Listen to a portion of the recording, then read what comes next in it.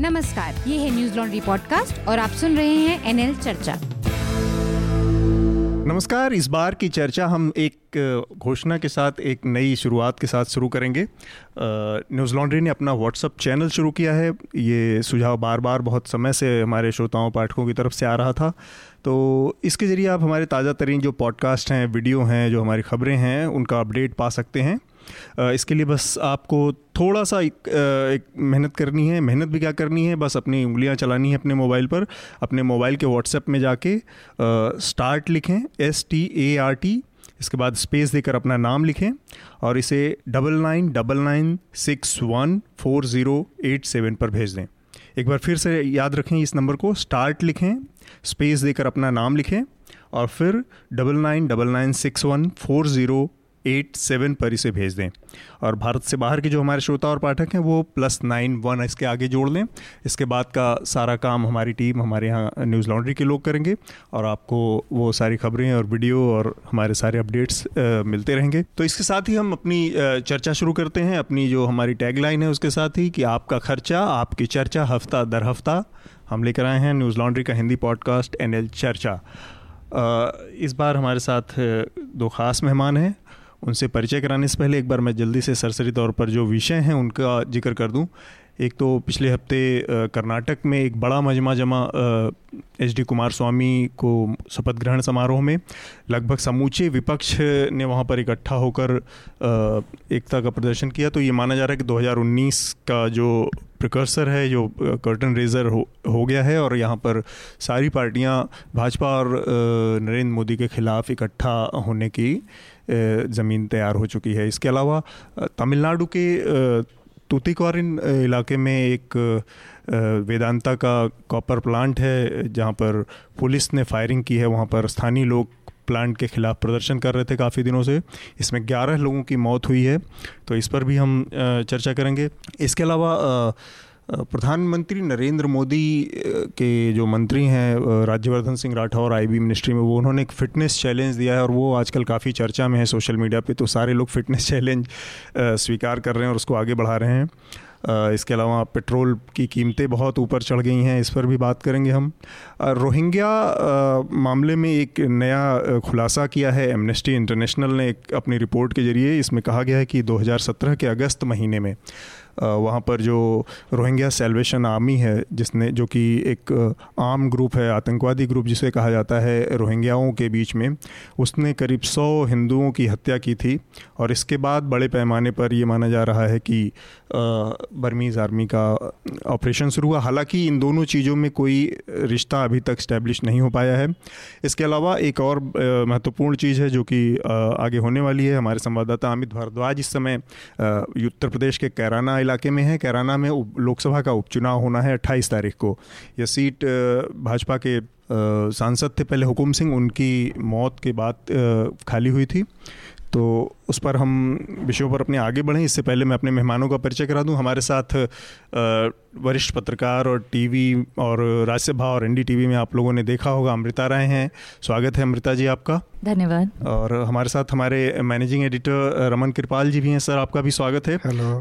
रमन कृपाल sir, normally आप अंग्रेज़ी में आप लोग सुनते रहते हैं, पर आज हिंदी में भी आप इनको सुनेंगे। कभी कभी आते हैं हिंदी में भी। अमृता जी, आपसे मैं एक छोटी सी शुरुआत करूं। इस समय आपने बताया, अभी हमारी बातचीत हो रही थी तो, कि कोई नया एक डिजिटल वेंचर है जो शुरू हुआ है। तो थोड़ा सा संक्षेप में आप उसके बारे में अगर हमें बताएं। जी, मैं आपके दर्शकों को, या दर्शकों कहने की आदत है इसलिए दर्शकों से निकल रहे श्रोताओं को ये बताना चाहूँगी कि हम लोगों ने एक वेब चैनल की शुरुआत की है जिसका नाम हिंद किसान है। उसके साथ साथ हमने एक और वेब चैनल की शुरुआत की है जिसका नाम ब्लूटिक न्यूज़ है, blueticknews.com। तो वो अभी बहुत फॉर्मेशन पीरियड में है, लेकिन हिंद किसान करीब 2 महीने से निकल रहा है और किसानों के जितने भी इश्यूज हैं वो सबको लेकर हम लोग, स्पेसिफिक डोमेन है किसानों के मुद्दे। हाँ, किसानों पे हमने किया और हमारी ये समझ बनी कि गांव और जो किसान हैं वो इस समय परेशान हैं, संकटग्रस्त हैं और उधर किसी का ध्यान भी नहीं है। तो हमें उस पर ध्यान देना चाहिए और उसको फोकस करके काम करना चाहिए और इसलिए हमने उसकी शुरुआत की। हमारे साथ राज्यसभा टीवी के और कुछ और पुराने NDTV के भी कुछ लोग जुड़े हैं, जो हम सब लोग मिलके चाहते हैं कि उन लोगों की आवाज़ जो अभी मीडिया में सामने नहीं आती है और ख़ास तौर से जो इलेक्ट्रॉनिक मीडिया में और डिजिटल मीडिया में एकदम बाहर हैं, उन सब लोगों की आवाज़ बनने और उनकी समस्याओं को लोगों के सामने ले आएं। ठीक बात है। चलिए, हमारी शुभकामनाएं हैं आपके साथ और हम अपने कार्यक्रम को आगे बढ़ाते हैं। तो जैसा कि हमने बताया, कैराना में लोकसभा के उपचुनाव होने हैं। एक छोटी सी हिस्ट्री बता दूं मैं कैराना के से जुड़ी कि ये सीट वहाँ से भाजपा के सांसद थे हुकुम सिंह, उनकी मृत्यु के बाद खाली हुई है। और हुकुम सिंह के साथ 2-3 चीज़ें जुड़ी हुई हैं। हुकुम सिंह 2012 में जो दंगे हुए थे मुजफ्फरनगर में बड़े पैमाने पर मुस्लिम विरोधी, उन दंगों में एक आरोपी भी थे और वो उन पंचायतों का भी हिस्सा रहे थे जिन पंचायतों के बाद वहाँ पर दंगे भड़के थे।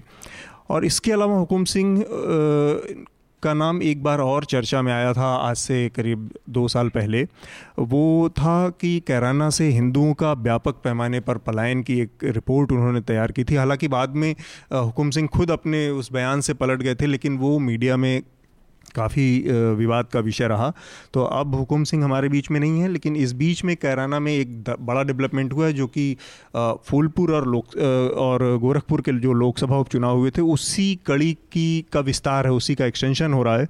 यहाँ पर विपक्ष ने एक संयुक्त उम्मीदवार दिया है। आरएलडी जो राष्ट्रीय लोकदल है, अजीत सिंह की पार्टी, उसके उम्मीदवार को कांग्रेस ने, बहुजन समाज पार्टी ने, समाजवादी पार्टी ने, सब लोगों ने अपना समर्थन दिया है। और भाजपा की तरफ से हुकुम सिंह की बेटी हैं मृगांका सिंह, वो लड़ रही हैं। तो अमित, थोड़ा सा आप इस पूरे चुनाव में और जो परिस्थितियां हैं वहाँ पर क्या लग रहा है कि ये नतीजे कुछ उसी तरह से कंसोलिडेट हो रहे हैं जिस तरह से हमने गोरखपुर और फूलपुर में देखा था? निश्चित रूप से आरएलडी तो जो कैंडिडेट है, बड़ा इंटरेस्टिंग कॉम्बिनेशन है कि वो नाहिद हसन जो यहाँ एमएलए हैं सपा से, उनके परिवार से हैं। तबस्सुम बेगम वो पहले भी एमपी रह चुकी हैं बसपा के टिकट से। तो कॉम्बिनेशन स्ट्रैटेजिकली बड़ा इम्पोर्टेंट है कि टिकट राष्ट्रीय लोकदल को मिला है, कैंडिडेट का बसपा से नाता रहा है और सपा परिवार से जुड़ा हुआ भी कैंडिडेट है। तो एक तरह से इंटीग्रेटेड कैंडिडेट है। और वोट कहीं ना कहीं आरएलडी वाला जो फैक्टर था, कल रात को लंबी बातचीत हुई है मेरी, पहले जयंत चौधरी से हम लोगों की बातचीत हुई है इंटरव्यू, और सपा के एक लीडर से भी बात हुई है जो अखिलेश यादव के करीबी माने जाते हैं। तो बात ये निकल के आ रही है कि जो आरएलडी को टिकट देने का फैक्टर ये था यहाँ पे कि अगर समाजवादी पार्टी के नाम पे चुनाव लड़ा जाता तो हिंदू मुसलमान का चुनाव हो जाता है, क्योंकि पहली बार अखिलेश यादव मुजफ्फरनगर दंगों के बाद यहाँ पे एक बड़ी चुनावी रैली करते, पहली बार जाट और मुसलमान बड़े संख्या में, बड़े पैमाने पे एक चुनावी मंच में होते और शायद वहां पे कोई झड़प होने की संभावना थी। तो उस फैक्टर को खत्म करने के लिए आरएलडी को टिकट दिया गया। आरएलडी के लिए मौका है खुद को रिवाइव करने का, जयंत चौधरी उन्होंने खुद भी माना है इंटरव्यू में। एक बहुत बड़ा फैक्टर है जो अभी तक काम कर रहा है यूनाइटेड अपोजिशन के फेवर में, वो ये है कि इस वक्त यहाँ पे जाट वोट बैंक है। अगर सपा को टिकट मिलता या सपा चुनावी मैदान में होती तो उसको हिंदू में कन्वर्ट करना आसान होता। अभी अलग अलग तरह के फैक्टर्स यहाँ पे काम कर रहे हैं ग्राउंड पे, जैसे जाटू का ये मानना है कि हमसे हमारा बंगला छीन लिया गया दिल्ली में, और अगर इस बार चुनाव नहीं जीते तो शायद लखनऊ में भी जो हमारा दफ्तर है वो छिन जाएगा। तो इस तरह के सारे फैक्टर्स काम कर रहे हैं। ये सेंटिमेंट्स है वहां पर। एक चीज और बताएं कि क्या कुछ मुद्दे भी हैं दोनों पार्टियों की तरफ से उठाए जा रहे हैं, या फिर ये केवल और केवल अरिथमेटिक जो है वोट का जो नंबर है उसी पर डिपेंड है सारा मामला? कल मैं दोनों चुनावी रैलियों में था। जब योगी आदित्यनाथ चुनावी रैली एक सभा शामली में एड्रेस कर रहे थे, तो उन्होंने बातचीत में 2-3 चीजें देखने को मिली जिसको अंडरलाइन करने लायक थी। पहली तो कि योगी आदित्यनाथ लगातार कश्यप समाज को अपील कर रहे थे, दलितों के वोट बैंक पे बहुत बड़ा फोकस था, और थोड़ा मुझे अजीब लगा कि आज 5 साल बाद मुजफ्फरनगर के दंगों के बारे में बात करना, और 3 बारी उन्होंने अपने भाषण में जो 2 लड़के थे जिनकी हत्या के बाद पूरे दंगे फैले थे, सचिन और गौरव, उनका जिक्र किया। 10 से 15 बार दंगा दंगाई शब्द का इस्तेमाल किया। हुकुम सिंह के पलायन वाले पूरे के पूरे उस प्लान का इस्तेमाल किया उन्होंने। और ये समझ में नहीं आता कि एक मुख्यमंत्री को क्या जरूरत पड़ सकती है इस तरह के शब्दों का इस्तेमाल करना चुनावी सभा में, खास करके ऐसी जगह पे। ये ध्यान देने वाली बात है कि मुजफ्फरनगर में जब दंगे हुए थे तो ज्यादा दूर नहीं है शामली और कैराना, लेकिन कैराना के अंदर किसी भी प्रकार का हिंदू मुस्लिम विवाद नहीं हुआ था। और उस मंच पे उस चुनाव के लिए आप मुजफ्फरनगर दंगों की बात कर रहे हैं, हुकुम सिंह का सिंपैथी फैक्टर वाला है। इसके ठीक पलट जयंत चौधरी जो अलग अलग गांवों में जाके छोटी छोटी सभाएं कर रहे हैं, उनका कहना था कि 140 के करीब उन्होंने सभाएं कर ली हैं अभी तक। वो किसानों के मुद्दों पे बात कर रहे हैं। ठीक है अमित, हमारे साथ अमृता है। आपने जो वादे किए थे मार्च में पिछले साल, उन वादों का क्या हुआ? गन्ना किसानों का बकाया है, उसका क्या हुआ? तो वो इस तरह के छोटे छोटे लेकिन बड़े अहम सवाल उठा रहे हैं अपनी छोटी चुनावी सभाओं में। ठीक है, हमारे साथ अमृता है, वो आपसे कुछ सवाल पूछना चाह रही हैं। अमृता, आप पूछें। जी अमित, 2 सवाल मैं पूछना चाहती हूँ। एक तो ये कि गन्ना किसानों का मुद्दा उस इलाके में बड़ा है, तो क्या हिंदू मुस्लिम प्लैंक पे ये चुनाव हो रहा है, या फिर जो ज़रूरी मुद्दे हैं, चाहे वो रोज़गार के हों या गन्ना किसानों के हों, या जो रोज़मर्रा की ज़रूरतों के मुद्दे हों, उस पर चुनाव हो रहा है? और दूसरा सवाल ये कि आपने बताया कि योगी जी ने रैली की, मैंने कहीं पढ़ा कि योगी जी ने 2 रैलियां कर ली हैं वहाँ पे, और बीजेपी के कई बड़े नेता, उप मुख्यमंत्री, मंत्री वहाँ पर मौजूद हैं, मतलब उस लोकसभा इलाके में जाके अपने सम्मेलन कर रहे हैं, सभाएं कर रहे हैं, मौजूद हैं, कैंपेन कर रहे हैं। जबकि जो दूसरी विपक्षी पार्टियां हैं उसमें केवल आरएलडी ही प्रचार कर रही है। दूसरी बड़ी पार्टियों के, चाहे वो सपा हो, चाहे बसपा हो, चाहे कांग्रेस हो, इनके बड़े नेता अभी तक वहां नहीं पहुंच पा रहे हैं। इसकी क्या वजह देखते हैं आप? जी, गन्ना किसानों का मुद्दा निश्चित रूप से इस चुनाव में बड़ा मुद्दा है। बीजेपी भी प्रेशर में है उन चीजों को लेके, नंबर 1। नंबर 2, कल खुद संजीव बालियान जो पूर्व यूनियन मिनिस्टर थे, उन्होंने मंच से ये बात कही कि शामली के अंदर, कैराना के अंदर ट्रैफिक का एक मामला है, अधिवक्ताओं की एक मांग है, और जो आंगनबाड़ी वर्कर्स हैं उनकी डिमांड है। तो कहीं ना कहीं ये मुद्दे भी बीजेपी के ऊपर भारी पड़ रहे हैं, क्योंकि पिछले 6 महीने 8 महीने हमने देखा है कि लखनऊ में अलग अलग तरह के प्रदर्शन हुए हैं। तो इस बार चुनाव में वो रिस्क भाजपा नहीं लेना चाहती है। तो कहीं ना कहीं गन्ना किसान और छोटे बड़े कई सारे मुद्दे हैं इस चुनाव के। साथ ही साथ जाट कंसोलिडेशन का भी फैक्टर बहुत इंपॉर्टेंट है। ठीक है। और नेताओं की जहां तक बात थी, भाजपा से मुख्यमंत्री ने 2 सभाएं की हैं। तमाम बड़े नेता इस वक्त भाजपा से यहाँ शामली में, कैराना में है। हालत इस तरह से है कि आपको होटल नहीं मिल रहा है शामली कैराना में। मुझे खुद पानीपत जाना पड़ा कल रात में। तो ये अपने आप में एक इंडिकेशन है कि क्या हालात हैं। और दूसरी बात है कि प्रधानमंत्री की सभा होने वाली है 27 को। चुनावी प्रक्रिया खत्म, प्रचार का प्रक्रिया खत्म होने के बाद 27 को उनकी एक सभा होगी। उनकी सभा कहाँ पर होगी? स्ट्रैटेजिक मूव है ये। उनकी सभा कहाँ पर होगी अमित? शामली कैराना में नहीं है, लेकिन आसपास के इलाके में हो रही है। और एक फैक्टर, लेकिन जो समाजवादी पार्टी या कांग्रेस के नेताओं के बारे में बात हुई, गोरखपुर में या फूलपुर में मायावती प्रचार के लिए नहीं गई थी। मैसेज बहुत लेट से काडर को भेजा गया था। कांग्रेस वहां चुनाव लड़ रही थी, यहाँ कांग्रेस चुनाव नहीं लड़ रही है। तो ना तो वो एक्टिवली पार्टिसिपेट कर रही है और ना ही वो इस तरह से कोई मैसेज भेज रही है। अखिलेश यादव यहाँ नहीं आ रहे हैं क्योंकि उनके आने से स्थिति खराब हो सकती है, ये इनका स्ट्रैटेजिक कैलकुलेशन है। लेकिन समाजवादी पार्टी के करीबन 1000 वर्कर्स इस वक्त कैराना में हैं।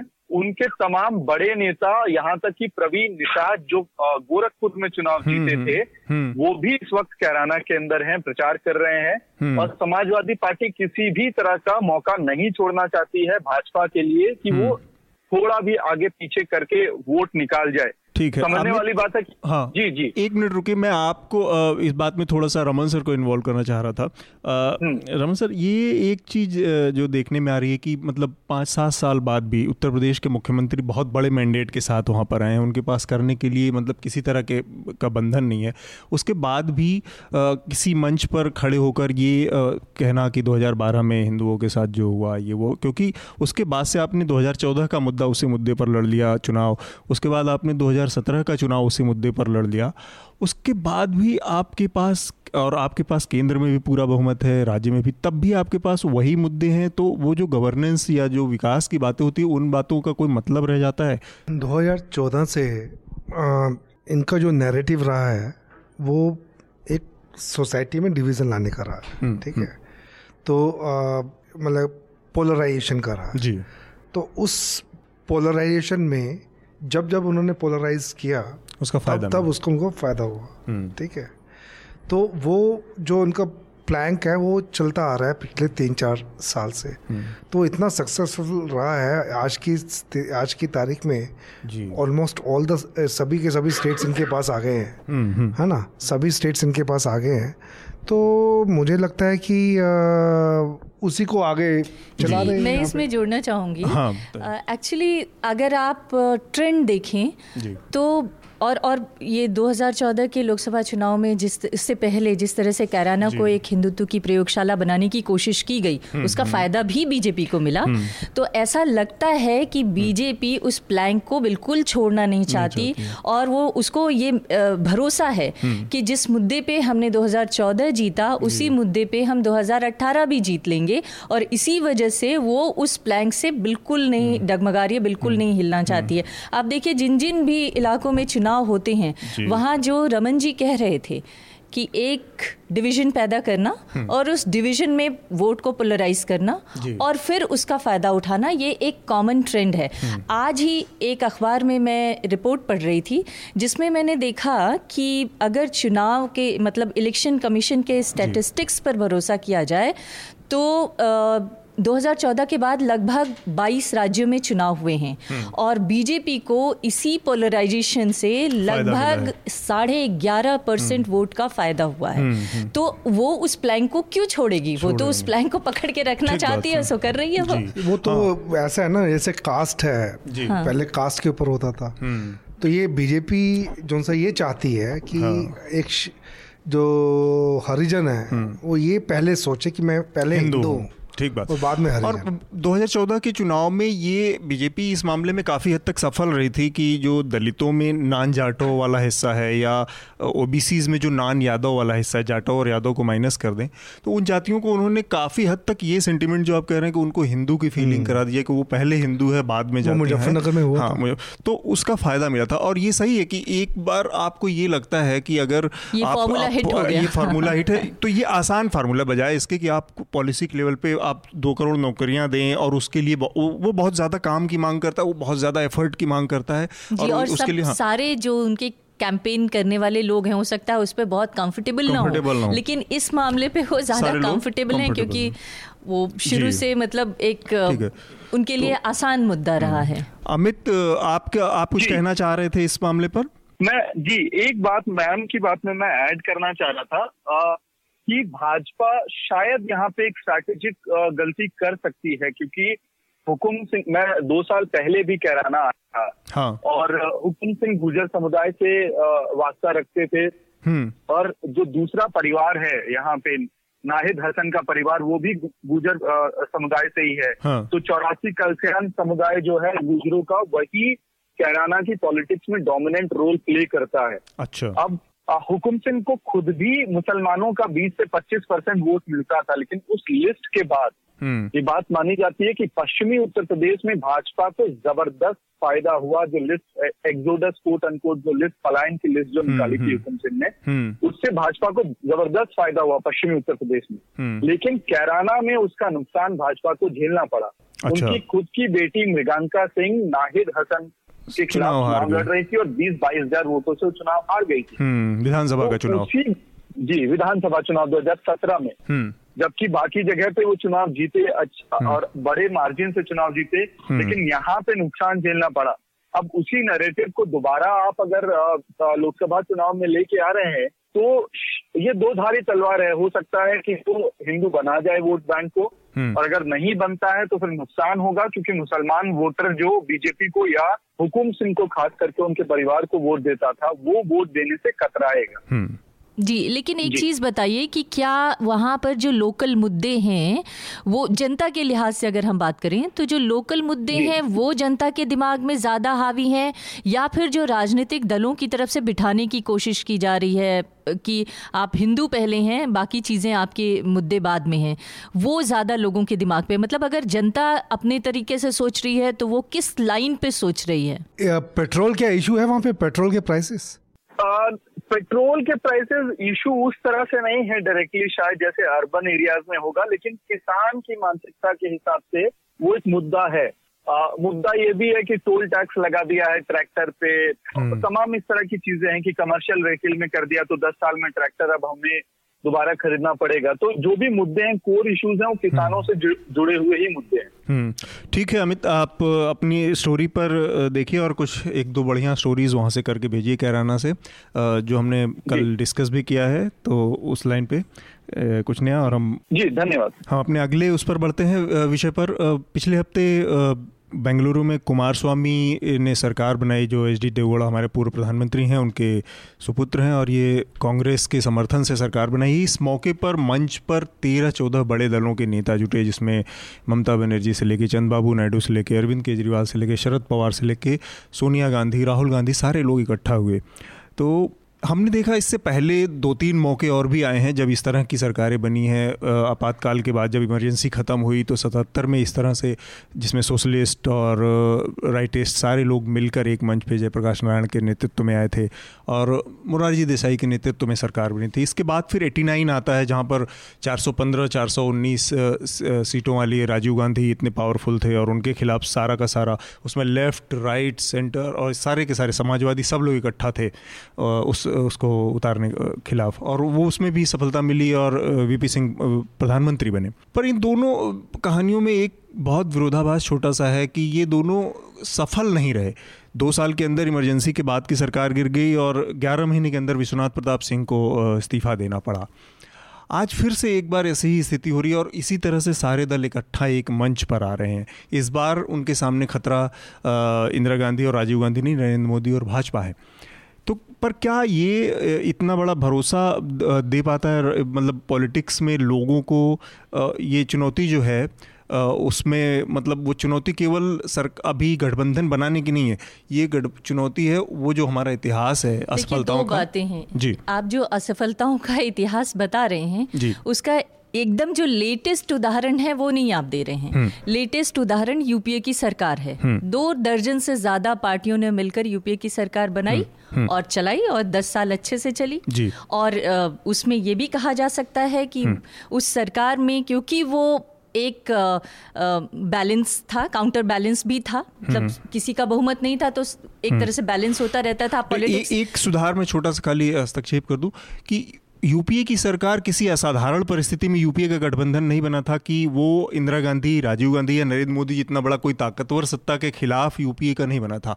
यूपीए का बना था एक बहुमत, एक गठबंधन की सरकार के खिलाफ दूसरा गठबंधन बना था जो कि अटल बिहारी वाजपेयी की एनडीए थी। नहीं, ये देखने की बात है, क्योंकि अगर उस तरह से देखा जाए तो एक तरफ तो यूपीए का उदाहरण है और दूसरी तरफ आप ये कह रहे हैं कि वो उस तरह की चुनौतियां नहीं थी जैसे कि इंदिरा गांधी के समय में, इमरजेंसी के समय में या इस समय के दौर में है। लेकिन ये लोगों के सामने है कि यूपीए लगभग 2 दर्जन दलों के साथ चल के 10 साल तक उसने राज चलाया, और वो जनता के लिहाज से इसलिए बेहतर था क्योंकि जनता का दबाव और कंट्रोल सरकार पर था। जनता अपने प्रेशर में, कई बार हमने देखा कि सिविल सोसाइटी और सामाजिक संगठन अपने अपने तरीके से अपनी बात मनवाते रहे, और इसीलिए आप देखें कि जो राइट बेस्ड पॉलिसीज इस दौर में सबसे ज्यादा देखने में आई, सबसे ज्यादा, लगभग दर्जन भर राइट बेस्ड पॉलिसीज इस दौर में तैयार की गई जो शायद इससे पहले इतिहास में कभी नहीं हुई थी। राइट टू एजुकेशन, जितनी भी राइट बेस्ड पॉलिसीज हैं, तो ये इसलिए हुआ क्योंकि बहुत सारे गठबंधन मिलकर बैलेंस बनाते रहे और जनता का भी और सिविल सोसाइटी का भी एक तरह का प्रेशर था। आप कह सकते हैं कि कोई बहुत मजबूत विपक्षी नहीं था, इसलिए इसकी चुनौती नहीं थी। लेकिन अगर एनडीए के गठबंधन को देखें 2009 में तो उसकी अच्छी खासी 140 से ज़्यादा सीटें थीं और लालकृष्ण आडवाणी जैसे मजबूत नेता थे, वो कोई कमज़ोर नेता तो नहीं थे, लेकिन उसके अगेंस्ट में ये पार्टियां आई और गठबंधन के साथ सरकार चलाया। तो इसको नज़रअंदाज नहीं किया जा सकता है कि गठबंधन की पार्टियां आगे भी सफल हो सकती हैं। पर रमन साहब, मैं आपको से जानना चाह रहा था कि ये जो गठबंधन बना है या बन सकता है, इसमें एक तो इसके आंतरिक विरोधाभास बहुत ज़्यादा है। मतलब एक बड़ी चिंता इसमें यह है कि इसमें ज़्यादातर लोग जो एस्पायरेंट्स हैं वो बहुत बड़ी पद के अपेक्षा रखते हैं। सारे मायावती से लेके तमाम लोग प्रधानमंत्री पद के भी आकांक्षी रहे हैं अपने समय समय पर। तो इससे केवल गठबंधन बनाना और सत्ता पा लेना ही चुनौती है या उसके बाद बड़ी चुनौती आती है? मेरा जो विचार है बहुत सिनिकल है अबाउट पॉलिटिशियंस। मुझे लगता है कि जब कोई इंटरेस्ट जब अफेक्ट होता है पॉलिटिशियन का, तो सभी पॉलिटिकल पार्टीज के पॉलिटिशियंस वो इकट्ठे हो जाते हैं। तो इस समय क्या इंटरेस्ट है इन सबका कि बीजेपी ने एक बहुत भारी चुनौती दी है, बहुत भारी चुनौती दी है। मतलब कि वो इमर्ज होकर आए हैं, वो एक नेशनलिस्ट पार्टी के हिसाब से मानना पड़ेगा कि वो अभी नेशनलिस्ट, चाहे उनका कोई भी प्लान हो, कुछ भी हो, लेकिन वो मैनेज कर गए। वो एक समय पूरा एक नेशनलिस्ट पार्टी है। तो अब और सबके सर्वाइवल जोन सा है, इंटरेस्ट जोन सा इसका है, सबका सर्वाइवल जी। पिछले 4 साल में रीजनल पार्टीज, कांग्रेस भी अब एक मेजर रीजनल पार्टी रह गई है, तो ये सब के सब बुरे ढंग से विफल रहे हैं। मतलब कि मोर और लेस, कहीं कहीं पे थोड़ा थोड़ा पैच, बिहार में बढ़िया किया है इन्होंने। तो जब वो सर्वाइवल का जो इंटरेस्ट है वो एक कॉमन इंटरेस्ट हो गया इन सब का, सब के सब उसके आसपास रैली कर रहे हैं। ठीक है। पॉलिटिशियंस का सबसे बढ़िया ये है कि वो लिव इन द मोमेंट रहते हैं, बहुत प्रैग्मेटिक हैं। हाँ, वो अभी उनका मोमेंट ये है कि सरवाइव कैसे करें जी। तो एक बार जब सरवाइव कर जाएंगे उसके बाद कहेंगे कि रहें कैसे, तो इकट्ठे कैसे रहें। तो उनका इस टाइप से चलता है। तो लेकिन देखिए, एक अगर इसको थोड़ा और बड़े पैमाने पर ले जाएं तो इस समय देश में एक आइडियोलॉजिकल वैक्यूम भी है, आइडियोलॉजिकल वैक्यूम भी है। मतलब एक तरफ तो बीजेपी एक आइडियोलॉजी के साथ आगे, स्ट्रॉन्ग आइडियोलॉजी के साथ आगे बढ़ रही है, लेकिन दूसरी तरफ जो विपक्षी पार्टियां हैं, काउंटर आइडियोलॉजी के रूप में जिसको उभर कर आना चाहिए, वो उस तरह से उभर कर नहीं आ रहा है। तो फिर जो दूसरे सभी जो बीजेपी को के आइडियोलॉजी में विश्वास नहीं करते हैं, वो सब एक साथ आ रहे हैं। इसको अपॉर्चुनिज्म भी कहा जा सकता है या इसको लोकतंत्र को बचाने की लड़ाई भी कहा जा सकता है। लेकिन बात यह है कि हमारे पास ऐसे उदाहरण हैं जब ऐसी विपक्षी पार्टियां एक साथ मिलकर आईं, भले ही उनकी महत्वाकांक्षाएं बहुत बड़ी, शुरू में जैसा आपातकाल के दौर में उतनी मजबूत पार्टियां ही नहीं थी कि उनकी महत्वाकांक्षाएं उस तरह की हों। आज क्षेत्रीय दल बहुत मजबूत हो चुके हैं, कई टर्म उन लोगों ने अपने पूरे किए हैं, तो ऑब्वियस है कि उनकी महत्वाकांक्षाएं बहुत बड़ी हैं। लेकिन अगर वो महत्वाकांक्षाओं के बावजूद साथ आ रहे हैं, इसको इग्नोर नहीं किया जा सकता है कि इन तमाम महत्वाकांक्षाओं के बावजूद अगर सपा बसपा साथ आ रही है, अगर सीपीएम और ममता साथ आ रहे हैं, अगर चंद्रबाबू नायडू भी उसके साथ शामिल हो जा रहे हैं, जो कुमारस्वामी के शपथ ग्रहण समारोह में देखने को मिले, ये कोई सामान्य बात नहीं थी। हाँ, लेकिन मुझे नहीं लगता कि ये एक आइडियोलॉजी की वॉर है। मुझे लगता है कि आइडियोलॉजी खत्म हो चुकी है। ज्यादा है ये। मुझे तो लगता है कि आइडियोलॉजी खत्म हो चुकी है। आपके प्लान्स क्या हैं? आप किस बेसिस पे आप आइडियोलॉजी का मसला ये है कि आपकी इकोनॉमिक पॉलिसी सेम है। आइडियोलॉजिकल वैक्यूम है, दूसरी तरफ आइडियोलॉजिकल वैक्यूम है, उसको अगर जो उभार ले जाए वो लीडर हो सकता है। मैंने यही कहा। हाँ, मुझे ये लगता है कि इंटरेस्ट का ज्यादा मुद्दे हैं जी। सर्वाइवल, जैसे मैंने कहा, पावर में रहना कैसे रहना जरूरी, ये ज्यादा इम्पोर्टेंट है। एक्सप्रेस की एक स्टोरी भी इसी तरह की आई है, जिसमें इसी तरह की बात आई है कि किस तरह से ये एक जो होने के पीछे जो सबसे बड़ा मुद्दा वो ये भी है कि इन पार्टियां जो पिछले लगातार चुनाव हुए हैं 2014 के बाद से, उसमें इनकी विनेबिलिटी इतनी कम हुई है, और उससे जो जनता के बीच में परसेप्शन बनता है वो ये है कि अगर आप सरकार बनाने बिगाड़ने खेल में नहीं, तो धीरे धीरे जनता आपको पूरी तरह से इग्नोर कर देती है। तो उससे बचने की भी एक कवायद है कि कि आप लगातार इस गेम में बने हुए दिखते रहने चाहिए, परसेप्शन भी आपका बनना चाहिए, और इसमें कोई शक नहीं एक बहुत जनता ने ये दिखाया है कि जो स्ट्रॉन्ग लीडर्स हैं, जिनके विनेबिलिटी फैक्टर जिनके साथ है, सिर्फ उसी को वो वोट दे रही है। मतलब 2014 के बाद से जो 22 विधानसभा इलेक्शंस हुए हैं, उसमें हर जगह जनता ने ये दिखाया है कि जो छोटी पार्टियां हैं या जो निर्दलीय उम्मीदवार हैं, उनकी वोट परसेंटेज घटती गई है, उनकी जीतने की संख्या लगातार घटती गई है। इसका मतलब साफ है कि जनता ये देख रही है कि जो जीतने वाला कैंडिडेट है उसी को जिताना है, उसको नहीं जिताना है जो कि कुछ नहीं कर सकता आगे जाके। एक बहुत अजीब हिंदी में बहुत भदेश सा एक कहावत है कि जब बाढ़ आती है तो सांप और नेवले एक ही पेड़ पर चढ़ जाते हैं, जिसका इस्तेमाल अमित शाह ने भी किया था अभी कर्नाटक चुनाव के दौरान। तो ये बाढ़ की स्थिति है जिसमें सारे लोग जब एग्जिस्टेंस का सवाल आता है। एक बात बताइए, जम्मू कश्मीर में कौन सी बाढ़ आई थी? वो थोड़ा दूसरे तरह का मामला हो सकता है, हाँ, मतलब एक्सेप्शन हो सकता है, लेकिन नॉर्मल अभी जो इकट्ठा होने की है, इसमें सभी पार्टियों की एग्जिस्टेंस सबसे बड़ा सवाल है, मुझे लगता है ऐसा। तो हम अपने अगले विषय पर बढ़ते हैं। उससे पहले मैं अपने एक श्रोता का एक कमेंट आया है उसकी चर्चा कर लूँ। हालांकि इस मामले पर 2-3 कमेंट आए हैं लोगों के पिछले हफ्ते, तो एक मैं इसमें शामिल कर लेता हूँ।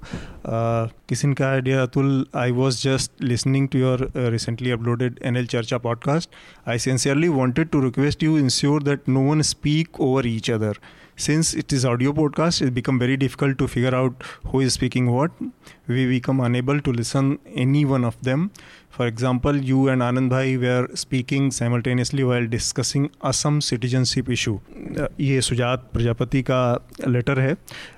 इसमें कोई शक नहीं है सुजात की, हम कई बार बातचीत में आपस में एक दूसरे पर टोका टाकी हो जाती है, और ऑडियो के मामले में ये ज़्यादा लिमिटेशन है ऑडियो के माध्यम में कि आप केवल सुनते रहते हैं, तो उसमें ज़्यादा दिक्कत आती है। टीवी में के बरक्स या विजुअल मीडिया के बरक्स, जहाँ पर आप टीवी में एंटरटेनमेंट हो जाता है, वहाँ पर एंटरटेनमेंट हो जाता है, यहाँ पर कानों को दर्द पहुँचता है। तो इसका आगे से हम ख्याल रखेंगे। नहीं, टीवी में भी आंखों को दर्द पहुँचता है, दिल को भी कई बार लोग देखना बंद कर देते हैं। ठीक बात है।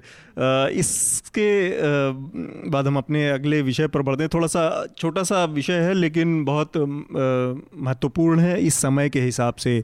हमारे सूचना प्रसारण मंत्री हैं इस समय राज्यवर्धन सिंह राठौर, जो कि ओलंपिक मेडलिस्ट भी हैं हमारे, और उन्होंने एक वीडियो पिछले हफ्ते डाला अपने दफ्तर में फिज़िकल एक्सरसाइज करते हुए, और उन्होंने फिट इंडिया तो हम फिट तो इंडिया फिट करके एक हैशटैग चलाया है, और उसमें वो बाकी लोगों को चैलेंज देते हैं। उसके ज़रिए तमाम लोगों को, विराट कोहली और तमाम हीरो, फिल्म इंडस्ट्री से जुड़े और पॉलिटिक्स से जुड़े लोगों को चैलेंज दिया था। प्रधानमंत्री ने भी इस चैलेंज को एक्सेप्ट किया है। तमाम मंत्रियों को भी वीडियो हमने देखे। मैं बहुत किसी स्पष्ट निष्कर्ष पे नहीं पहुंच पाया इस मामले में कि ये कितना सही है कितना गलत। इसमें कोई शक नहीं कि फिट रहना और ये एक ज़रूरत है और ज़रूरत हो सकती है किसी की भी, लेकिन एक मंत्री के तौर पे आप जहाँ बैठे हैं वहाँ पर पिछले हाल के समय में हमने देखा है कि सूचना प्रसारण मंत्रालय बुरी तरह से बहुत सारे विवादों में रहा। जब तक अभी 1 महीने पहले डिजिटल मीडिया के रेगुलेशन को लेके इन्होंने तमाम तरह की चीज़ें की, उसके पहले पत्रकारों की मान्यता को लेके चीज़ें आई थी। और एक खबर मैं कहीं देख रहा था छोटी सी, 3000 लोगों की नियुक्ति होनी है सूचना प्रसारण मंत्रालय के जरिए। वो लोगों को जिन्होंने एग्ज़ाम पास कर लिया है, इंटरव्यू पास कर लिया है, सब कुछ क्वालिफाई कर लिया है, वो 3000 लोगों ने देश भर में, और उनको नियुक्ति पत्र दे जाना है। वो नियुक्ति पत्र 1 साल से नहीं दिया गया है। मतलब अपने मंत्रालय की सेहत इतनी लोगों की ख़राब है कि वो इन चीज़ों को, छोटी छोटी चीज़ों को नहीं दुरुस्त कर पा रहे हैं। और पेट्रोलियम की प्राइसेस हाइक पे हैं, मतलब सबसे ऑल टाइम हाई चल रहा है। लोगों के अंदर दूसरी तरह का गुस्सा है। तमाम ऐसे मौके पर इस तरह के वीडियो जारी करना, ये थोड़ा सा विद्रूप जैसा दिखता है। अतुल, जो आप कमेंट कर रहे हैं वही असल में जवाब भी है। ये कमेंट ही जवाब भी है कि जब देश की सेहत इतनी ख़राब है और जिस देश की जनता ने अपने प्रतिनिधि के रूप में नेताओं को सरकार में बिठाया है, उस देश की जनता, उस देश की आर्थिक हालत, उस देश की सामाजिक हालत, उस देश की भविष्य के बारे में अगर आप नहीं सोच रहे हैं, सिर्फ हम फिट तो इंडिया फिट की बात कर रहे हैं, तो थोड़ा सा मतलब जो आम जनता है उसको भी लगता है ये क्या चीटिंग है। उसको ये महसूस हो सकता है कि भाई हमने तो आपको बिठाया था कि आप देश के मान लीजिए अपने मंत्रालय को छोड़ भी दीजिए, लेकिन देश में हालात, चाहे वो डीजल पेट्रोल के दाम बढ़ने को हों, चाहे वो किसानों के मुद्दे हों, चाहे वो पर्यावरण का मुद्दा हो, आए दिन जो स्वास्थ्य को लेकर खबरें आ रही हैं, हर दिन जो खबर आ रही है वो एक से बढ़कर एक ज़्यादा डिप्रेसिंग है। आप देखिए महाराष्ट्र और मध्य प्रदेश में हर हफ्ते किसान खुदकुशी कर रहे हैं। स्टरलाइट का मामला हुआ, आप देखिए हवा और पानी के प्रदूषण को लेकर 100 दिन से, ये मीडिया पे भी सवाल है, 100 दिन से जो लोग स्थानीय लोग तमिलनाडु में प्रदर्शन कर रहे थे वो मीडिया की खबरों में नहीं था। और जब लोग प्रदर्शन करते हुए गोलियां खा रहे थे तब एक केंद्र सरकार के मंत्री फिटनेस की बात कर रहे हैं। क्या उनके हित या उनके स्वास्थ्य की फिटनेस की बात नहीं करनी चाहिए? वो भी तो अपने लिए स्वस्थ हवा, मतलब अच्छी हवा, अच्छा पानी मांग रहे हैं, यही तो मांग रहे थे। ठीक बात। रमन सर, आपने वीडियो देखा होगा, आपका आप इस पर क्या निष्कर्ष? नहीं, लाइटर विन में अगर आप लें इसको तो ठीक है, एक लीडर को सारी तरह के काम करता है, lead by his own example, तो उसके हिसाब से ठीक है। लेकिन इन्होंने इसको स्पेक्टेकल बना दिया है। और ये डिजिटल में और सारे जो किनको चुनौती दे रहे हैं, all are fit already, all stars जो पहले से फिल्म स्टार्स हैं या फिर वो स्पोर्ट्स स्टार्स। हाँ, ये काफी वेल फेड नेता हैं हमारे, तो इनको इनकी जरूरत तो है, इनको फिट होने की बहुत ज्यादा जरूरत है। मैंने तो सुना कि विराट कोहली ने चैलेंज जरूर किया फिटनेस इंडिया को लेकर प्रधानमंत्री को, लेकिन उसके बाद उनके नेक में पेन आ गया और वो खुद टीम से बाहर हो गए। तो इंग्लैंड के दौरे में ये है। लेकिन हाँ, मैं आई थिंक बेटर चैलेंज ये होगा, इनको कहें कि चित्रकूट जाएं और वहाँ पे जाके देखें जो मेल नोरिशमेंट के जो 3 किलोमीटर पानी लेके आती हैं औरतें कंधे पर। आप बुंदेलखंड जाएं, ये चैलेंज देते हैं, अमिताभ बच्चन को देते हैं, प्राइम मिनिस्टर को देते हैं। तो अगर इस टाइप के चैलेंज भी दें तो बैलेंस रह जाएगा। ठीक बात है। नहीं, ये असल में सवाल, ये पूरे मुद्दे को पर बात करने का मसला ही यही था कि जब चीज़ें चल रही हैं जिस तरह की, ऐसे समय में आप मीडिया मैनेजमेंट का दौर है, आधा मीडिया ऐसा है कि जो पूरी तरह से रेंग रहा है, उसके जरिए आप बहुत सारे जरूरी मुद्दों को दरकिनार करके, और हम दिखा क्या रहे हैं कि हमारा नेता बहुत फिट है। देखिए, आपने अभी रूरल इंडिया में और महिलाओं के पानी भर के ले आने की बात की।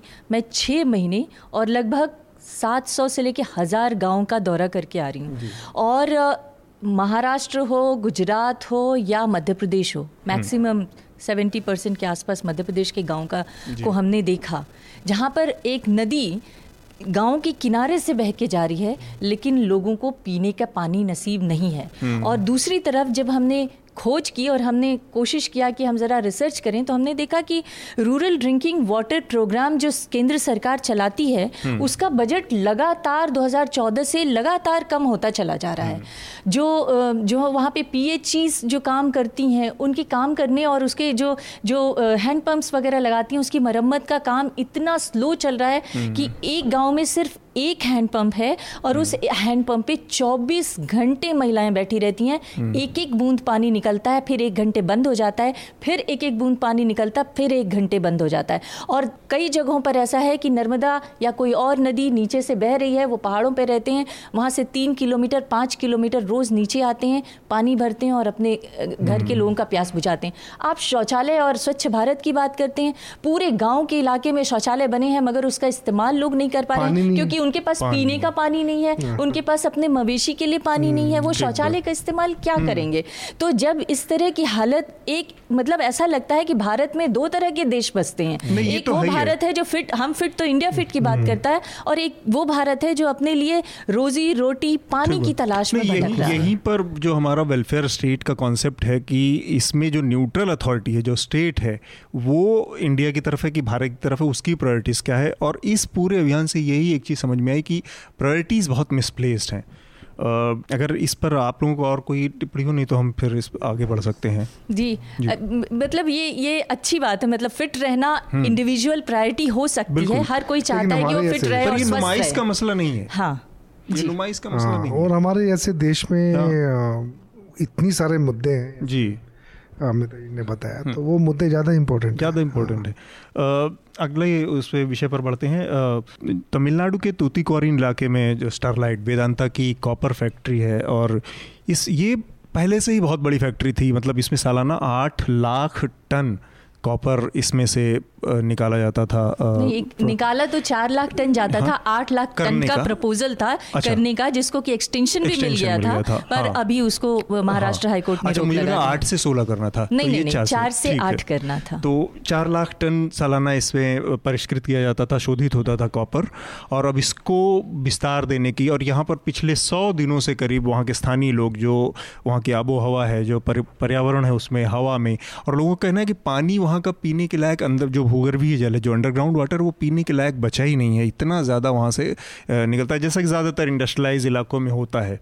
अब ये दूसरे तरह का एक कॉन्फ्लिक्ट है कि सरकारें इस तरह के प्रोजेक्ट को तो अलाउ कर देती हैं, लेकिन रिहेबिलिटेशन जो होता है प्रॉपर, जो हमारे रेगुलेटरीज अथॉरिटीज़ होनी चाहिए रेगुलेशन के लिए, कि बाकी चीज़ें जो उसको ध्यान रखें कि वहाँ जो प्रभावित लोग हैं, जो गांव हैं, जो विस्थापित हैं, उनका पूरा पहले किस तरह से, तो वो चीज़ें हमारे यहाँ लीस्ट प्रायोरिटी पे चली जाती हैं। ये जब इस कंपनी ने सबसे पहले महाराष्ट्र में रत्नागिरी इलाके में अपनी फैक्ट्री लगाने की कोशिश की थी, और रत्नागिरी इलाके में लगभग 1 साल तक विरोध प्रदर्शन होते रहे, और फाइनली गवर्नमेंट को उसको मना करना पड़ा।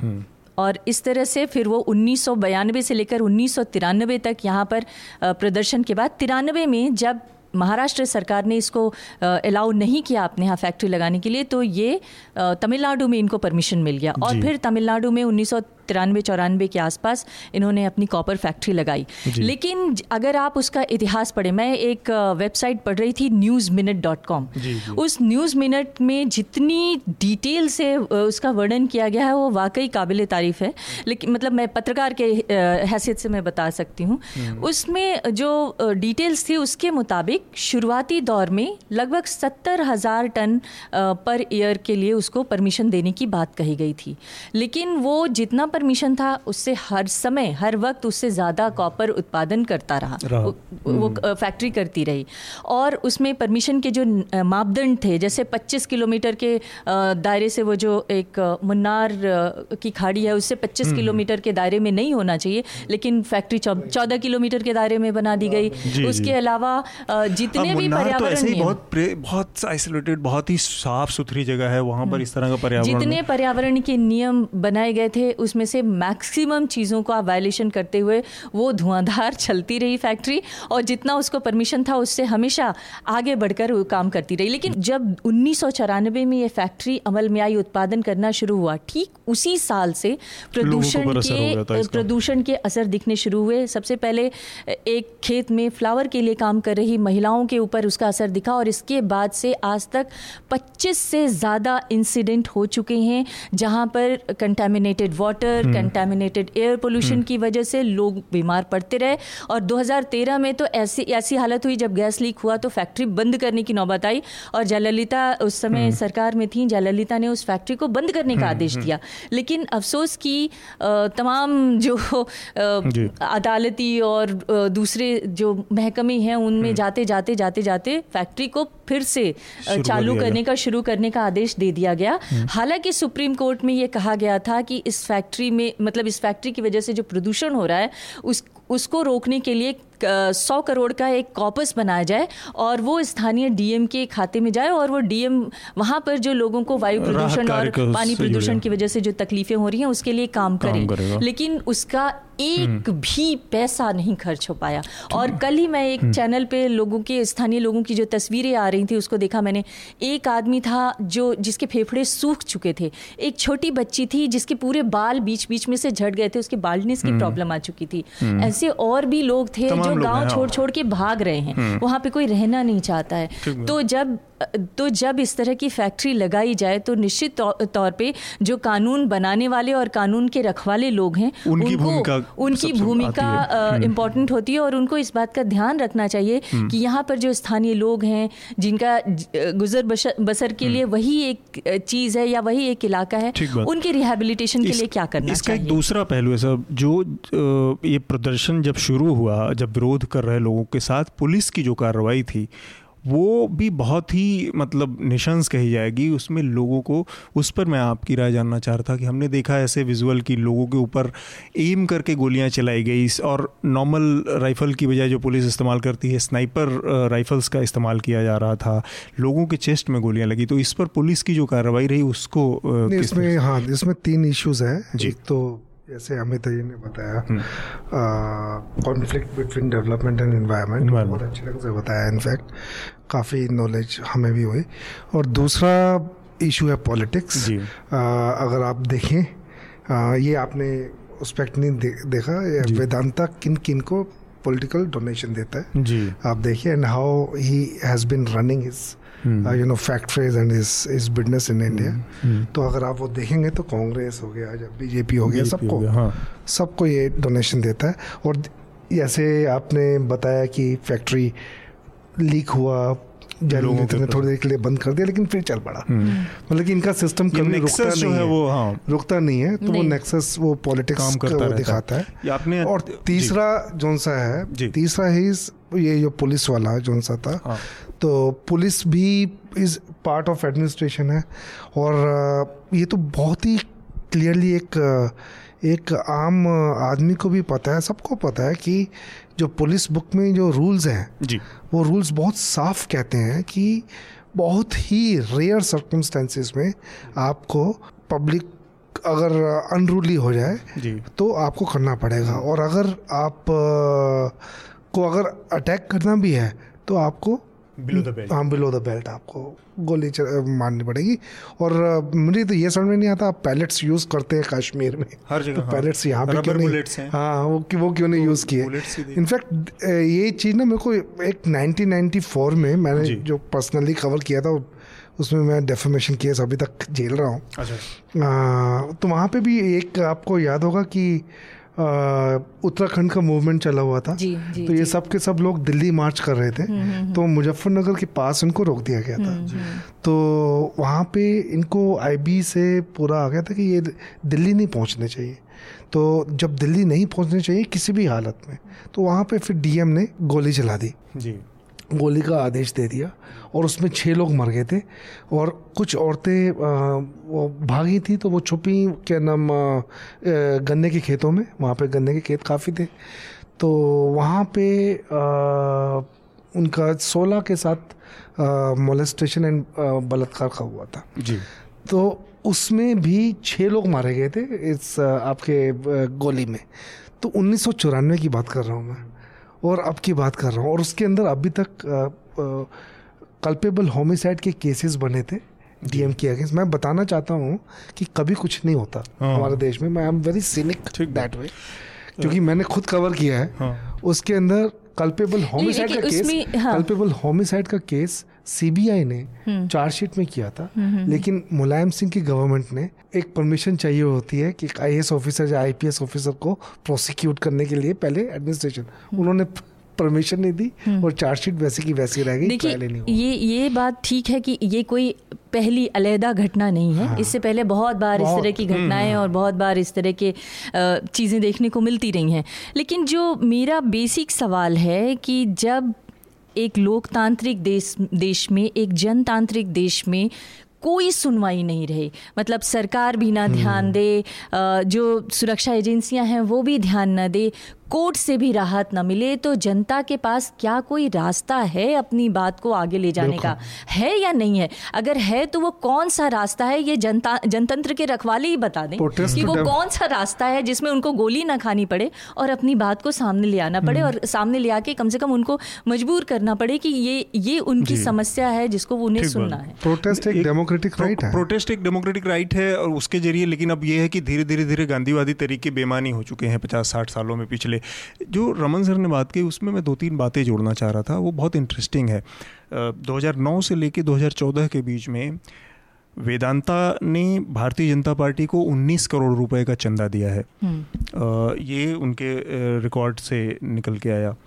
और जाहिर सी बात है, अगर उन्होंने भाजपा को दिया तो उन्होंने कांग्रेस को दिया होगा, और सिर्फ कांग्रेस को क्या, जो वहाँ की लोकल पार्टियाँ हैं, AIDMK, DMK या तमाम पार्टियाँ हैं, उनको भी दिया होगा। उन्हीं को नहीं दिया, एक नीरी नाम की संस्था को वहाँ पे लगाया गया था कि वो वहाँ पे पर्यावरण से होने वाले नुकसान का रिपोर्ट दे, उसको भी चंदा दिया गया और इसके बाद नीरी ने उनके पक्ष में रिपोर्ट दे दी।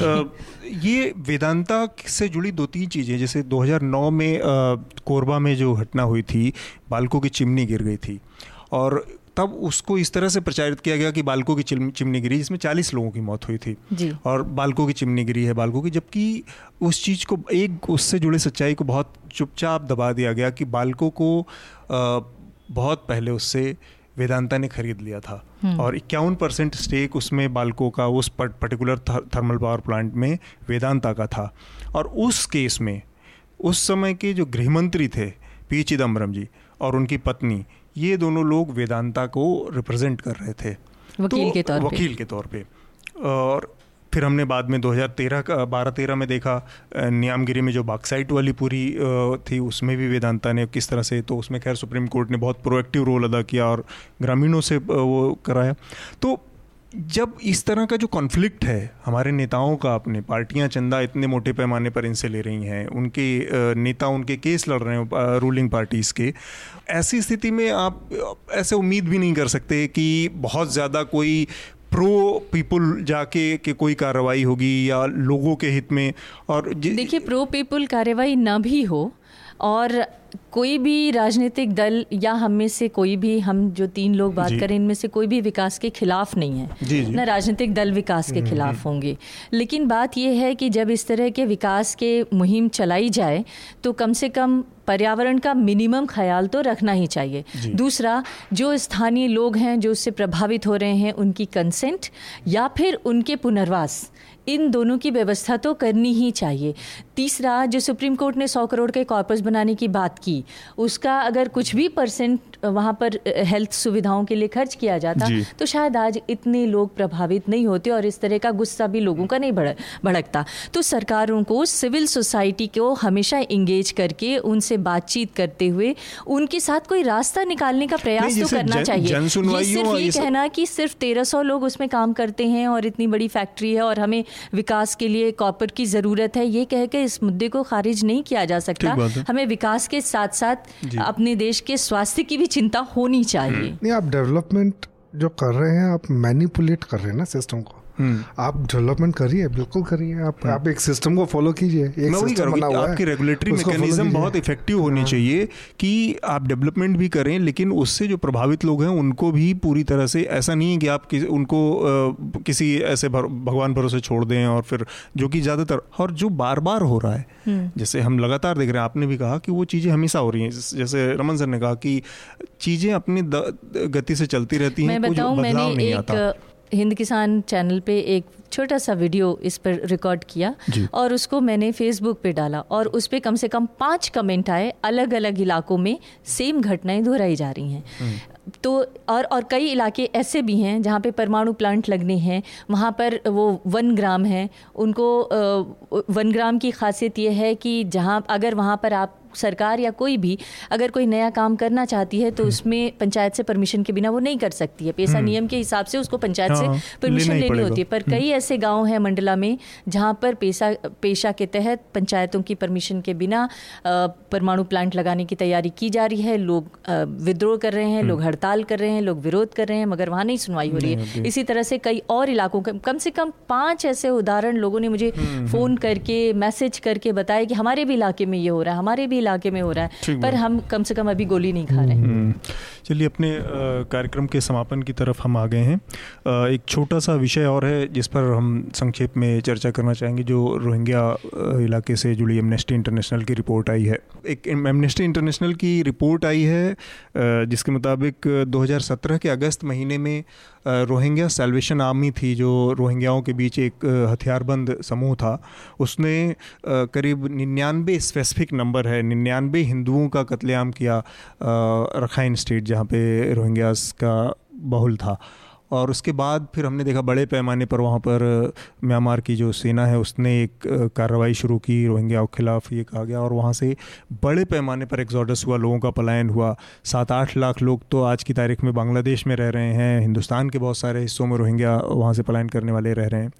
तो ये जब खबर आई तो अचानक से पूरे भारतीय मीडिया में एक हल्ला मचा कि हिंदुओं को और ये वो, लेकिन ये पूरा का पूरा मतलब मसला चल रहा है पिछले 1 साल करीब होने को आ रहे हैं। इस 1 साल के दौरान हमने देखा कि बहुत बुरी कंडीशन में लोग पैदल कहाँ से भाग के आ रहे थे और ये वो, और इंडियन मीडिया का बड़ा हिस्सा जो था वो सिर्फ और सिर्फ इस बात पे केंद्रित था कि ये आतंकवादी हैं या ये इस तरह के लोग हैं जिनको संरक्षण नहीं दिया जाना चाहिए, जो कि पूरी पॉलिसी थी हमारे यहाँ।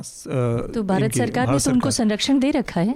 भारत सरकार ने तो खुलेआम बयान दिया कि ये इनको हम इस तरह से नहीं, तमाम मंत्रियों के बयान आए, और वो तो ठीक है, सरकार की अपनी पॉलिटिकल मजबूरियां रहीं उस हिसाब के बयान आए, लेकिन जिस तरह से मीडिया का जो रवैया था इन दोनों रिपोर्ट, अचानक से उसको अब अपने मतलब का लग रहा है कि हिंदुओं का भी है, तो इसके बहाने अब रोहिंग्याओं पे अटैक करने का एक लॉजिकल एक मुद्दा मिल गया। लेकिन एक हथियारबंद समूह के होने की या उनकी कारगुजारियों की कीमत जो 8-9 लाख लोग गुजार रहे हैं या भुगत रहे हैं, उसके प्रति किसी तरह की संवेदनशीलता जो मीडिया का ये दोहरा रवैया हम इस पिछले कुछ समय में देख रहे हैं, मैं उस पर बात करना चाह रहा था, उस पर आपकी राय जानना चाह रहा था। देखिए, मीडिया के रवैये से ज़्यादा आप ये देखिए कि मीडिया किससे इंस्पायर हो रही है। ये सिर्फ मीडिया का रवैया नहीं कहा जा सकता है, ये देखना पड़ेगा कि किसी खास पॉलिटिकल मोटिव से वो ड्राइव तो नहीं है। मुझे ये जो मारे हैं हिंदूज को, जो किसी को भी मारा है जी, वो तो एब्सोल्युटली हम लोग कंडेम करते हैं, और हम लोग तो फील्ड में जाके इसको रिपोर्ट भी करते हैं और करना चाहिए भी। लेकिन जो लार्जर पिक्चर है जी, लार्जर पिक्चर में अगर आप देखें, जो टेररिस्ट हैं वो अटैक करते हैं अमेरिका में, क्यों करते हैं? बेसिकली वो पोलराइजेशन ही तो है, एक मुस्लिम्स का वहाँ से प्लान हो रहा है अमेरिका से कि अगर एक हेट्रेड उनके अगेंस्ट फैलता है ना। तो सेम जब ये 8-9 लाख जो रोहिंग्यास जिनका कोई रहने का ठिकाना नहीं है, कुछ नहीं है जी, वेरी पुअर, उन्होंने बहुत सहा है जी, उनके भी फैमिलीज के लोग मारे गए हैं। तो वो अब जगह नेबरिंग कंट्री में, बांग्लादेश में, हमारे यहाँ हर जगह यहाँ पे आके रिफ्यूजी बन के रह रहे हैं। तो अगर वो इस टाइप का एक्शन करेंगे, 100 हिंदू को मारेंगे, तो क्या रिएक्शन होगा? रिएक्शन यही होगा कि आप इनको खदेड़ो, यहाँ से निकालो। तो लार्जर पिक्चर ये है, मतलब कि उस लार्जर पिक्चर को देखते हुए ये एक्शन इन लोगों ने लेकिन किया। एक बात तो इसमें समझने की है कि जब हमारी ये पॉलिसी है कि हम उनको शरण देंगे, और हमने मतलब एक उदारता दिखाते हुए या उदार दिल दिखाते हुए अगर हमने उनको शरण दिया है सरकार के लेवल पे, तो सरकार को उनके संरक्षण और सुरक्षा दोनों की व्यवस्था करनी चाहिए। एक तरफ तो सरकार संरक्षण दे रही है, लेकिन जिस पार्टी की सरकार है उसी पार्टी के लोग उसका विरोध कर रहे हैं। ये थोड़ा सा विरोधाभास है। और दूसरा, हमने देखा कि कैसे प्रियंका चोपड़ा आजकल टारगेट पे आ गई हैं, क्योंकि उन्होंने रोहिंग्या मुसलमानों के बच्चों को कैंप में जाके उनको गोद में उठाया और उन्होंने जो कहा कि उनकी जिस तरह की हालत है उनकी देखभाल की जरूरत है। अगर कोई भी समझदार और संवेदनशील इंसान होगा तो वो वही करेगा जो प्रियंका चोपड़ा ने कहा। लेकिन इसको अलग अलग नज़र से देखने की बात है। सवाल ये है कि अगर ऐसी पॉलिसीज सरकार अपनाती है तो सरकार को लोगों की जागरूकता बढ़ाने के लिए अपनी तरफ से थोड़ा सा ये बताना भी ज़रूरी है कि ये इनको शरण देना क्यों ज़रूरी है। इनको अगर आप शरण दे रहे हैं, तो अगर आप मानते हैं कि ये ठीक नहीं है, हमें इनको नहीं शरणार्थी बनाना है, तो आप मत दीजिए। लेकिन अगर आप दे रहे हैं तो उनके संरक्षण की और सुरक्षा की पूरी व्यवस्था करनी चाहिए, और साथ ही लोगों के अंदर ये अवेयरनेस पैदा करनी चाहिए कि क्यों हम शरण दे रहे हैं, बावजूद इसके कि इस तरह की घटनाएं वहाँ हो चुकी हैं। काफ़ी सारी बातें इस मामले से जुड़ी सामने आ गई हैं। बस एक छोटी सी टिप्पणी है जो मैं ऐड करके और फिर अपने आखिरी राउंड की तरफ हम बढ़ेंगे, जो कि रिकमेंडेशन का होता है। मीडिया ने इसको जिस तरह से अचानक से पिक किया हिंदुस्तान में, एमनेस्टी इंटरनेशनल की रिपोर्ट आने के बाद, उससे ये एक संदेश गया कि ये कार्रवाई हुई हिंदुओं के खिलाफ, और उसके बाद ये पूरा का पूरा उनके खिलाफ कार्रवाई वहाँ पर शुरू हुई, जो कि पूरा सच नहीं है।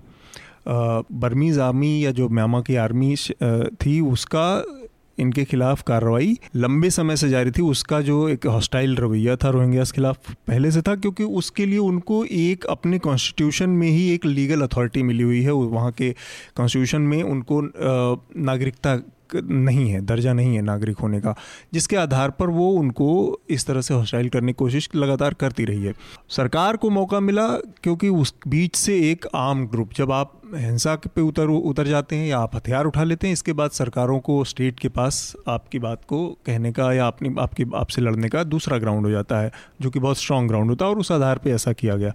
पर इंडियन मीडिया की इस समय जो स्थिति है, उसमें वो अपने हिसाब से बहुत सारे नैरेटिव चुन लेती है, जो उसको सूट करता है वो उस पर आगे बढ़ जाती है।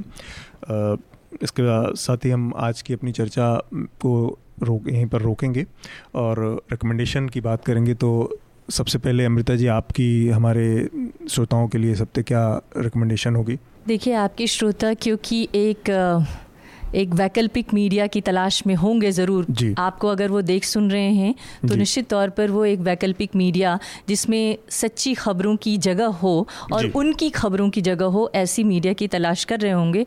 तो मैं कहना चाहूँगी कि हम भी एक उसी पैटर्न पर अपना एक वेब चैनल लेकर आए हैं जिसका नाम है हिंद किसान, और उसके साथ साथ हम ब्लूटिक न्यूज़ के नाम से भी, blueticknews.com के नाम से भी एक वेब चैनल लाने की तैयारी कर रहे हैं। अगर उनका किसानों ग्रामीण भारत में कोई इंटरेस्ट हो तो वो हमें देख सकते हैं, हमारे साथ जुड़ सकते हैं।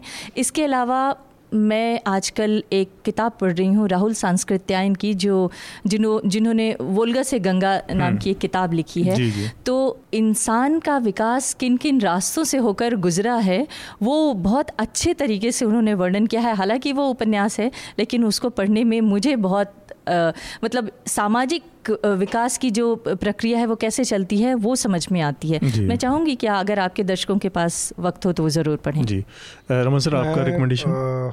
आजकल ये जो अटैक हो रहे हैं जर्नलिस्ट के ऊपर, तो मैं ध्यान उस तरफ करना चाहता हूँ। एक तो रविश के ऊपर आई थिंक आज मैं रिपोर्ट देख रहा था, मैं काफ़ी शॉक था। हाँ, मतलब वीडियो थ्रेट इशू कर रहे हैं रविश को, और अभी तक वो आदमी अरेस्ट हुआ है नहीं हुआ है, किसी को कोई खबर नहीं कौन है वो आदमी। पूरा का पूरा the kind of trolling, troll army पूरा लगी है, जो गालियां देती रहती है वो सब तो सामने वो सब है। तो एक तो वो रिपोर्ट में सब देखें और देखें कि क्या। तो ये कहाँ पे है ये रिपोर्ट? ये एनडीटीवी में आ रही है। अच्छा। और उसमें क्या नाम, वेबसाइट पे? हाँ नहीं, वेबसाइट में भी इंग्लिश एनडीटीवी। अच्छा, इंग्लिश एनडीटीवी में आई। जी। और दूसरा ये न्यूयॉर्क टाइम्स में राना अयूब का एक आर्टिकल आया है जिसमें इसको भी काफ़ी थ्रेट्स और ट्रोलिंग्स की हो रही है। अच्छा पीस उन्होंने लिखा है, तो मैं ये दो रिकमेंड करूँ। ठीक है। मैं इस हफ्ते, क्योंकि पिछले हफ्ते बहुत ज़बरदस्त उठापटक कर्नाटक में देखने को मिली और राज्यपाल की भूमिका पर बहुत सारे सवाल उठे कि किस तरह से उन्होंने बुलाया पहले एक पार्टी को, फिर उसको 15 दिन का समय दिया और फिर सुप्रीम कोर्ट को उसमें हस्तक्षेप करना पड़ा। तो उससे जुड़ा एक लेख है जो कि कल के द हिंदू अखबार में था, ऑपेड था, कि क्या हमें मतलब ज़रूरत भी है राज्य भवनों की, राज्यपालों की, मौजूदा जो हमारा लोकतांत्रिक ढांचा है या संवैधानिक ढांचा है उसमें इनकी ज़रूरत भी है। तो वो बहुत जानकारी भरा लेख है और एक तरह से एक बहुत बड़ा जो सिस्टम है उसकी निरर्थकता की बात को सामने लाता है, तो उसको मैं रिकमेंड करना चाहूँगा। और इसके साथ ही आज की चर्चा को हम समाप्त करेंगे। उससे पहले एक जो हम अपील करते हैं अपने श्रोताओं से, वो फिर से वो अपील करेंगे कि किसी भी तरह के पॉलिटिकल कॉरपोरेशन के दबाव से मीडिया को आज़ाद रखने में अपना योगदान करें। आपके समर्थन से जो मीडिया खड़ा होगा वो आपकी बात करेगा, आपके मुद्दों की बात करेगा, आपके हित की बात करेगा। तो न्यूज़ लॉन्ड्री को सब्सक्राइब करें, न्यूज़ लॉन्ड्री नहीं तो जिसको पसंद करते हैं उसको सब्सक्राइब करें, ताकि मीडिया आपकी बात कर सके। शुक्रिया, धन्यवाद। न्यूज़ लॉन्ड्री के सभी पॉडकास्ट टिचर, iTunes और दूसरे पॉडकास्ट प्लेटफॉर्म पे उपलब्ध हैं। खबरों को विज्ञापन के दबाव से आजाद रखें, न्यूज़ लॉन्ड्री को सब्सक्राइब करें।